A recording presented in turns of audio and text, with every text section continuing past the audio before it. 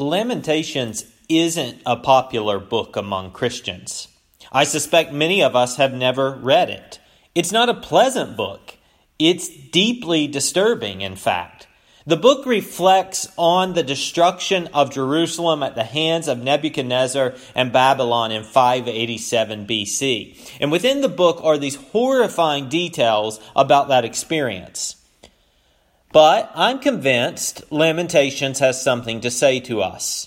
A month ago, I planned to preach this for other reasons, but here we are amid a global pandemic, and what many of us are feeling are the emotions of Lamentations. We're feeling grief and fear and anxiety and loss. We've lost any sense of normalcy. We're wondering if things will ever go back to the way they were. And in all likelihood, they'll never be quite like they were. For better or for worse, of course. And then there's so many of us, quite apart from the pandemic, who in our congregation are mourning greater losses, like deaths in our family. Some of us have been mourning for years. We can't seem to move past it. And there's nothing wrong with that. It's devastating, the loss of a loved one. It's okay to mourn. And then there are challenges we face as a church. And for all of these reasons, Lamentations is a good book for us. It is a good book for us because it schools us in the language of grief, of despair, of pain, of sorrow, of loss, of fear, of wondering about the future. It teaches us that life can absolutely wallop us. It can overwhelm us and then kick us when we're on the ground. And Lamentations gives us permission to be honest about our situation while we're laying in the dust. Sometimes people have the impression that Christians never grieve. This is simply not true. Scripture is replete with examples of deep, agonizing, gut-wrenching grief. Lamentations is one of those examples. Lamentations shocks us with horrible images so that we can face up to the sorrow of a sinful world. But in the middle of all of that horror and mess, right in the middle of the book, is a glimmer of hope. Now, the hope is not necessarily that things will get better. The hope is in the character of the Lord, who God is. While the Lord is just and holy and powerful and mighty, and that is on display throughout the book of Lamentations as he punishes sin, he is also compassionate and constant in faithfulness. Hope is grounded in God's character. It's not some sort of nebulous wishful thinking. It is grounded in who God is. So today, what we want to do is look at Lamentations 1. In this sermon series, we'll take just one chapter at a time. The first verse in the book is like a cinematic opening with the camera panning across the devastated city of Jerusalem. There she is, with her buildings smoldering in ruin. Look at verse 1. How lonely sits the city that was full of people. How like a widow has she become. She who was great among the nations. She who was a princess among the provinces has become a slave. We find a common theme as we read Lamentations 1 closely. The idea that Jerusalem is now alone, without a comforter, is repeated 5 times. In verses 2, 9, 16, 17, and 21 of chapter 1, we have this phrase, there is no comforter, or a comforter is far off, each time using the same Hebrew word for comforter. This is the striking feeling as devastation sets in. I'm alone. There's no one to comfort me. There's no one to help me. Everybody has abandoned me, and here I am. The first 6 verses of the chapter describe the devastation of Jerusalem. Once she was prosperous and secure, now she is pitiful and shattered. Her glory is gone. Listen to the language. Verse 1, she who was a princess among the provinces has become a slave. Verse 2, all her friends have dealt treacherously with her. They have become her enemies. Verse 6, her princes have become like deer that find no pasture. They led without strength before the pursuer. All of these vivid images point to the reality of her devastation. According to verse 7, she can recall the good days, the glory days, but those are in the past. They are gone. Why has this happened to her? Take a look at verse 5. Her foes have become the head, her enemies prosper, because, here's our reason, because the Lord has afflicted her for the multitude of her transgressions. The Lord has afflicted her for the multitude of her transgressions. And then there's verse 8. Jerusalem sinned grievously, therefore she became filthy. All who honored her despise her, for they have seen her nakedness. She herself groans and turns her face away. Jerusalem sinned grievously. The city, Jerusalem, also speaks in verse 18. She's one of the major voices. We have the poet, sometimes thought to be Jeremiah, and then the city. These are the major voices in the book. But in verse 18, we hear the city. She says, the Lord is in the right, for I have rebelled against his word. She has sinned against the Lord. She has rebelled. It is Genesis 3. All over again.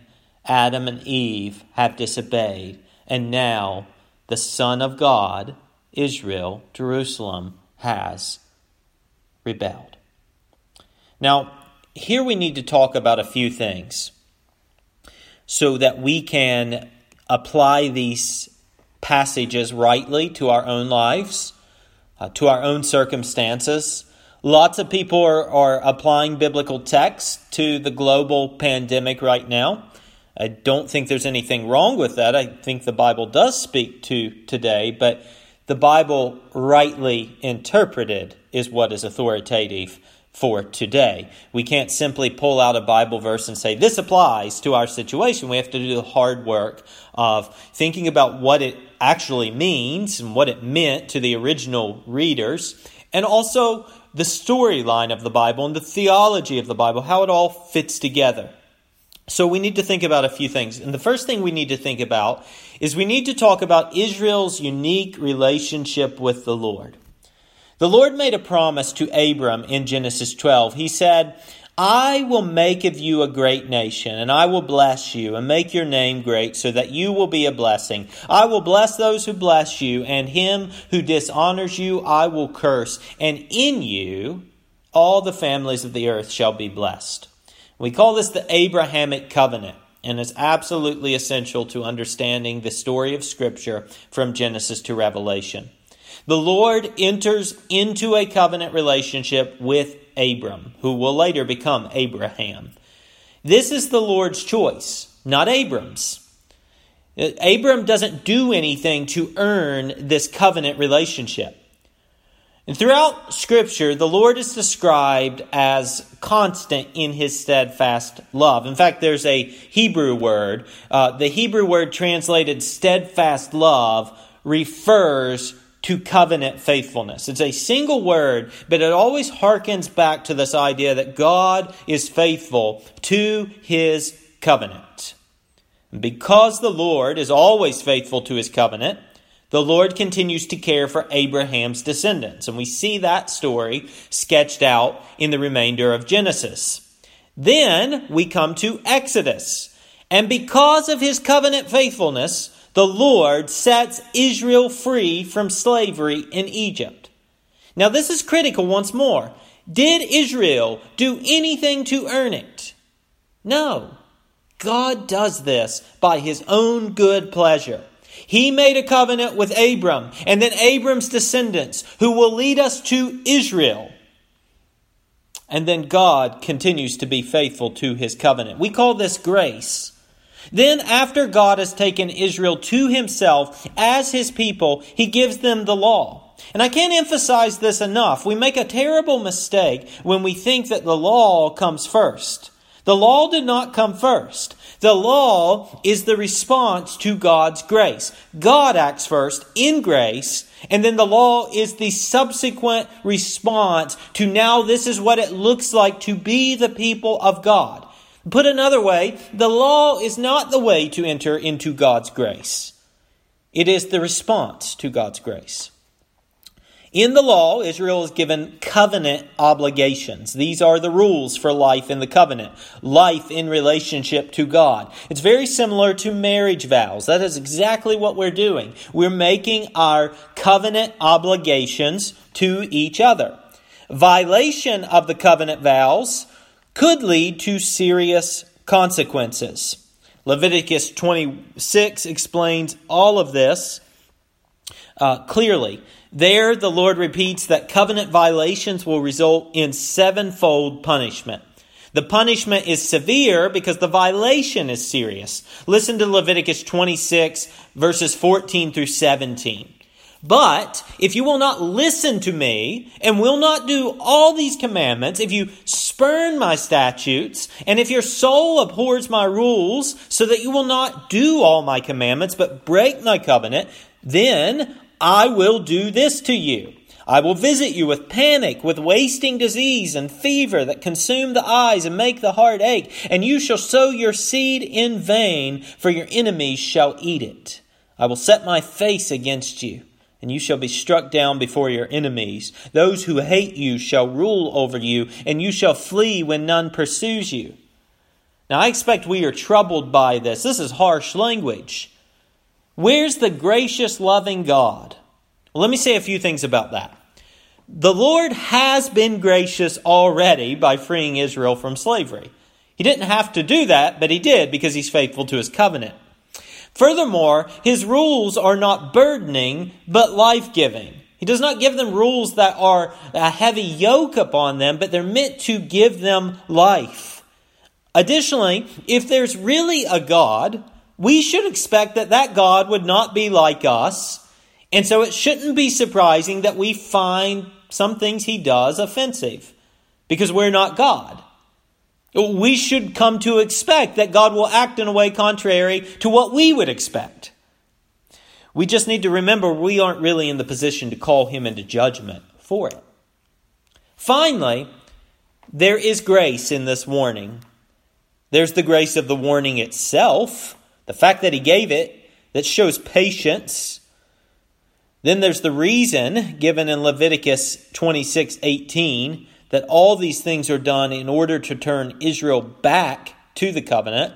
So God's discipline, all of these scary warnings are meant to bring them back. And there's restraint and fatherly care in that.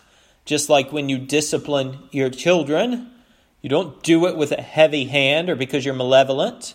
You do it because you want to turn them back to the way of life, to the proper course. And finally, there's the promise toward the end of Leviticus 26 that the Lord does not ever break covenant. Listen to verse 44. Yet for all of that is all of their sin, when they are in the land of their enemies. So after they've been exiled as a result of their rebellion, listen to what the Lord says. He says, I will not spurn them, neither will I abhor them, so as to destroy them utterly and break my covenant with them. For I am the Lord their God. I will not break my covenant. This is exactly what the Bible means when it says the steadfast love of the Lord endures forever. Remember, steadfast love means covenant faithfulness. Covenant faithfulness is his character forever. So that's the first thing. Israel has a unique relationship, a covenant relationship with the Lord. Now, here's a warning. We make a mistake when we start applying the law and the covenant stipulations that are unique to Israel, to other nations and peoples, except, and here's the one exception where we can apply it, to the church. Applying the covenantal law to America, for example, is a sure way to misunderstand the Bible. Second, this should be clear from the preceding point, what I've just said, but we shouldn't assume all bad things are a result of sin. And what I mean here is that we shouldn't go about saying, well, look, we've broken the covenant law, so now as a nation, us being in America, we've broken the covenant law, so now we're being punished for sin. That covenant law was not made with us.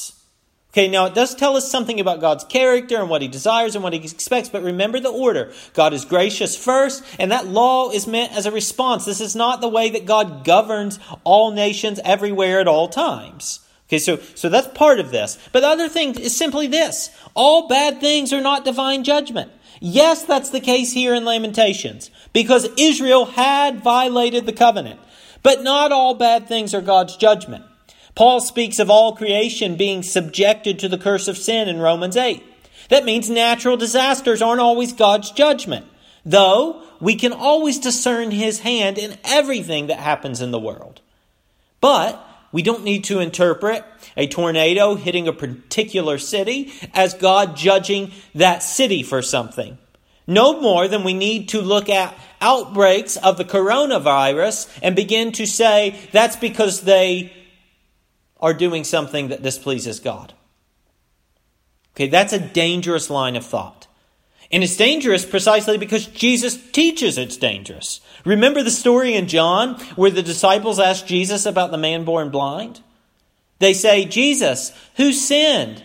This man or his parents? Look, he's blind. That was the common perception that somebody must have done something wrong. That there's this reciprocal relationship between God and creation. That if you sin, God's going to strike you. He's going to get you. But do you remember what Jesus says? Jesus answered, it was not this man, not that this man sinned, or his parents, but that the works of God might be displayed in him. So Jesus gives us an alternative. This is an opportunity, he says, to see God's glory displayed in creation, which, by the way, is the purpose of creation itself. John Calvin referred to it as the theater of God's glory, because we are to see, that's the word theater, we are to see God's glory in creation. That's its purpose. That's our purpose. So we want to be careful pronouncing God's judgment. Sometimes bad things are just the result of a sinful world. But in every case, there is opportunity to see God glorified. That's true of a man born blind. It is true of Lamentations 1, where Israel has sinned and they are absolutely destroyed by the armies of Babylon, and horrifying things have happened to them. And it is true of the global pandemic that we are in. Third, what can we take away from the language in Lamentations that Israel is being punished for her sin? So what do we take away from Lamentations 1? I think we have three big theological categories here. The first is the holiness of the Lord. When we talk about the God of the Bible, we are talking about the blinding purity of perfection. Habakkuk 1:13 says that He is of purer eyes than to see evil. We seem to forget His holiness sometimes. We seem to think that He is something like us, that He has feelings like us, or that He acts like we do, or that His moral compass is similar to ours. We must not forget that. God is separate, which is the meaning of holy. To be set apart, to be different, to be rare, to be unique. This leads to a second category here. The second is the seriousness of sin. Now, the language of Lamentation shocks us, and it should. It's horrifying. Literary and film critics talk about the function of horror novels and films. And what the horror genre does is it shows us monsters and other disturbing things in order to expose darkness. It is a caricature, a highlighting, a hyperbole of something that we might not pay attention to unless we saw it in the form that those novels and those movies depicted in. It shows us what's actually there all along. And Lamentations is doing something similar. See, there's the brutal reality of Jerusalem's destruction. And if you read through this book, it is dark. It's incredibly dark. The language is horrifying. The circumstances are awful. This all serves to reveal the horrifying reality of sin. Some people recoil at Lamentations and see God as a monster, but that is to fail to see the seriousness of sin. Old Testament scholar Christopher Wright notes, that is, do they take seriously the account of the depth and depravity of Israel's religious apostasy, social disintegration, economic oppression, judicial corruption, criminal violence and bloodshed, and political factions and folly? Every conceivable form of moral and spiritual wickedness was flourishing, with disastrous consequences for families, for the poor, for the victims of rampant inequality and greed, and for those caught up in the ritualized sexual abuse of the fertility cults. All of that to say, when we look at Israel's story in, say, Ezekiel or Jeremiah or 2 Kings, the end of 2 Kings, we see that depravity was rampant and sin is serious. And so Lamentations exposes the seriousness of sin. Finally, the third category we should see is the Lord's covenant faithfulness. Whereas Israel failed, the Lord remains faithful. The whole Old Testament is basically that story, by the way. The whole book of Lamentations is a testimony to God's faithfulness. Why else would the book cry out to God, appealing to the covenant? How long, O Lord, will you leave us in this situation? We are your people despite the fact that we've sinned, because you are a God who keeps covenant forever. Robin Perry, in his commentary on this book, writes, crucial to understanding the hope implicit in Lamentations is the appreciation that the fire of divine judgment falls within a covenant relationship and does not mean the end of that relationship. While things are utterly horrible in Lamentations, and they will be for some time, Israel's not getting out of that mess anytime soon. The Lord will be faithful. This isn't to say that Lamentations provides the patronizing pat on the head. It will all be okay. It does nothing of the sort.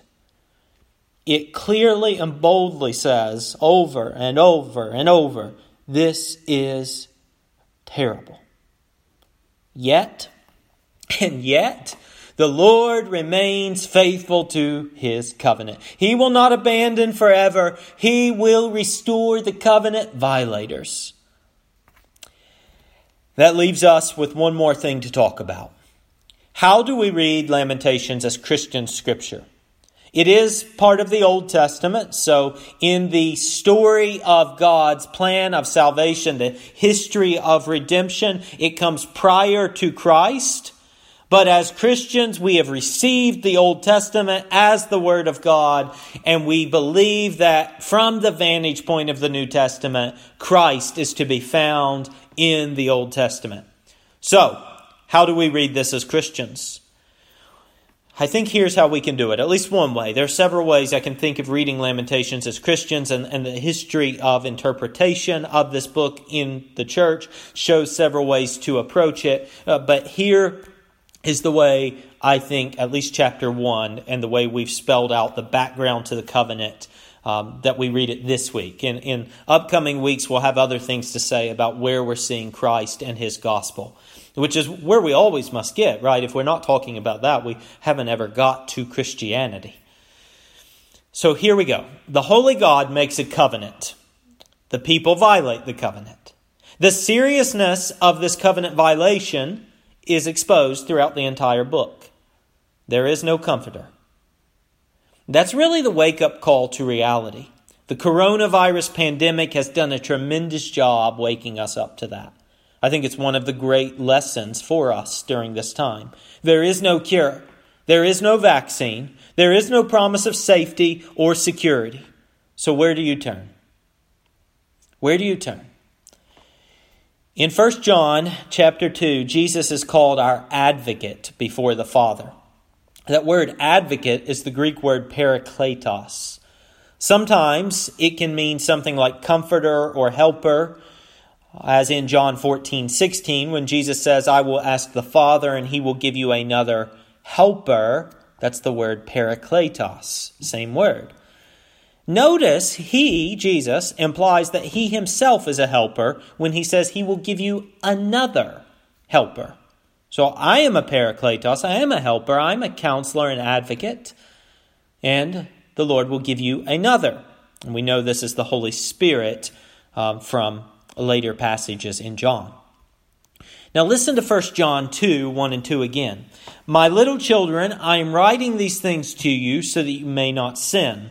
But if anyone does sin, we have an advocate, that's helper or parakletos, with the Father, Jesus Christ the righteous. He is the atoning sacrifice for our sins, and not for ours only, but also for the sins of the whole world. The wrath of God is terrifying if we pay attention to Lamentations. We are so small. We're really helpless and powerless. We don't have a lot of hope or comfort if we think about how vulnerable we are. And so we can sympathize with the words of Lamentations, perhaps not to the degree right now, but we can say there is no comforter. But here's what John has just told us.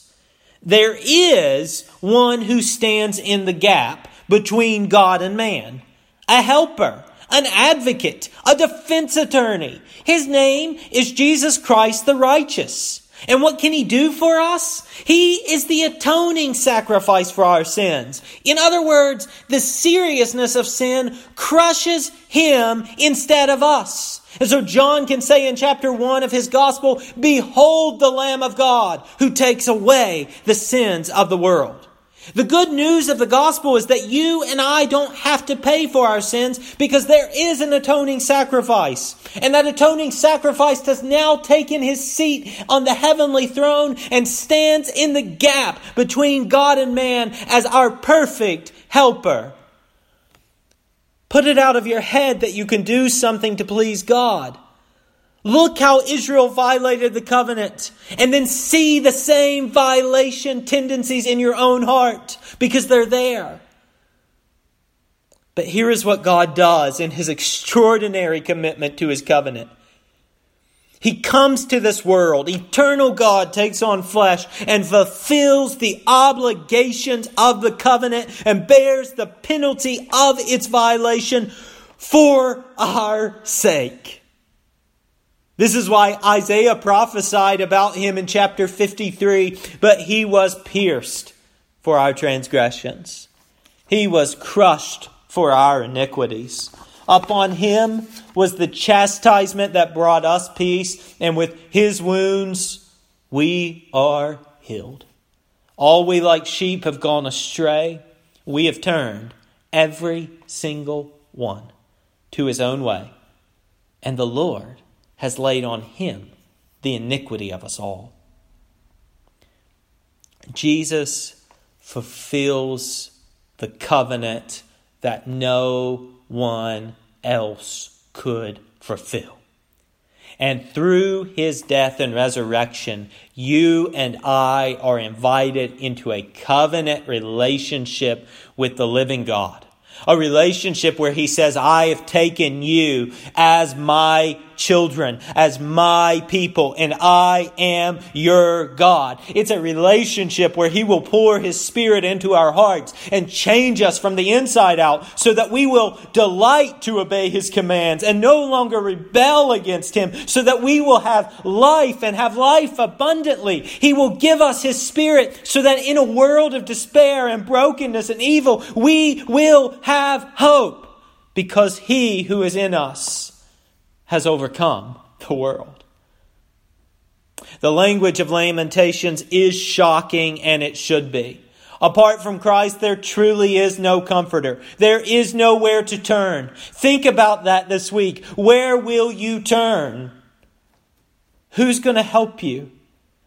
But in Christ, in His perfect sacrifice, we are not left without a comforter, because Christ is the one who suffered the pains that we read about in Lamentations 1. We now have a comforter. We have a great high priest who ever lives to make intercession for us. We have the Spirit who has sealed us for salvation, our eternal communion with the Lord. And our spirit cries out, not in total despair, but in hope. As Paul says about death, we grieve, but not as those without hope. The evil of this world, the evil in our hearts, the sorrows of this life do not have the final word. Weeping may tarry for the night, but joy comes in the morning. That joy is only possible because Jesus lied in the tragic darkness of the grave and then burst forth in glorious victory on Sunday morning. Weeping may tarry for the night, but joy comes in the morning. Our hope is grounded in God's character. In Christ, God's covenant faithfulness has been on display as He acted decisively to overcome sin, Satan, and death on the cross. Let me close with the second verse of Martin Luther's famous hymn, "A Mighty Fortress is Our God." Did we in our own strength confide, our striving would be losing. We're not the right man on our side, the man of God's own choosing. Dost ask who that may be? Christ Jesus, it is He. Lord Sabaoth is His name, from age to age the same, and He must win the battle. Let me pray for us.